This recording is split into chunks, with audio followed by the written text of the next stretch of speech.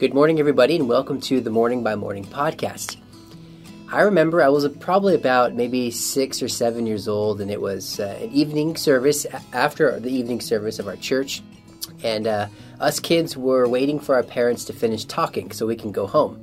This usually was at least an hour or two process, and while our parents would talk, us kids would play. And one of the games we liked to play was classic hide and seek. And, we played this a lot since I remember one day hide and seek, the classic version of hide and seek, was a little bit boring, so we wanted to spice things up. So we thought we'd play hide and seek in the dark. So we turned all the lights off in the lobby, which is where we played, and the lobby was connected to a couple of other rooms in our church, such as the nursery and another classroom. So we turned all the lights off, and it was my friend Ronnie's turn to count down from 10, 9, 8, and then ready, now, here I come. Well, we played hide and seek, but there was a base. Like if you can get to base first, then you're safe. So we started counting. 10, 9, 8, 7, 6, 5, 4, 3, 2, 1, ready, now, here I come. Well, I was a little bit cocky, and I felt in my heart that I was much faster than my friend, so I just laid on the ground right in front of him. It was pitch dark. I was probably 10 steps in front of my friend Ronnie, and Ronnie starts walking slowly. He can't see anything. It's pitch dark. He's walking slowly, and I'm right in front of him on the ground, and I can sort of hear his footsteps. I can hear him getting closer, and I was starting to giggle because I didn't want him to step on me. As soon as he got close, I just yelled his name, Ronnie! And in doing so, it startled him, and then he did something unexpected. He started running towards the sound.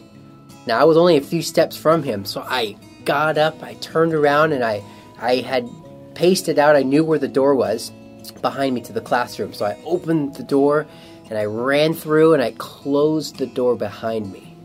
And that's when I heard, bam! My friend Ronnie ran right into the door, pitch dark, and he was running fast. We found out later how fast he really was running.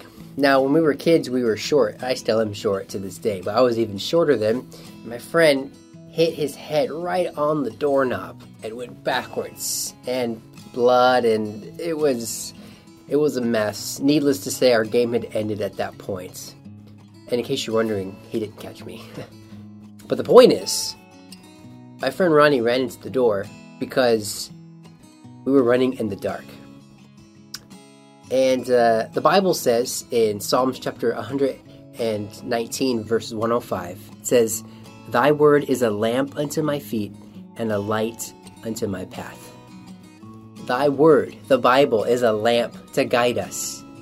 When it's dark outside in the world that we live in, it's God's word that guides us through the darkness.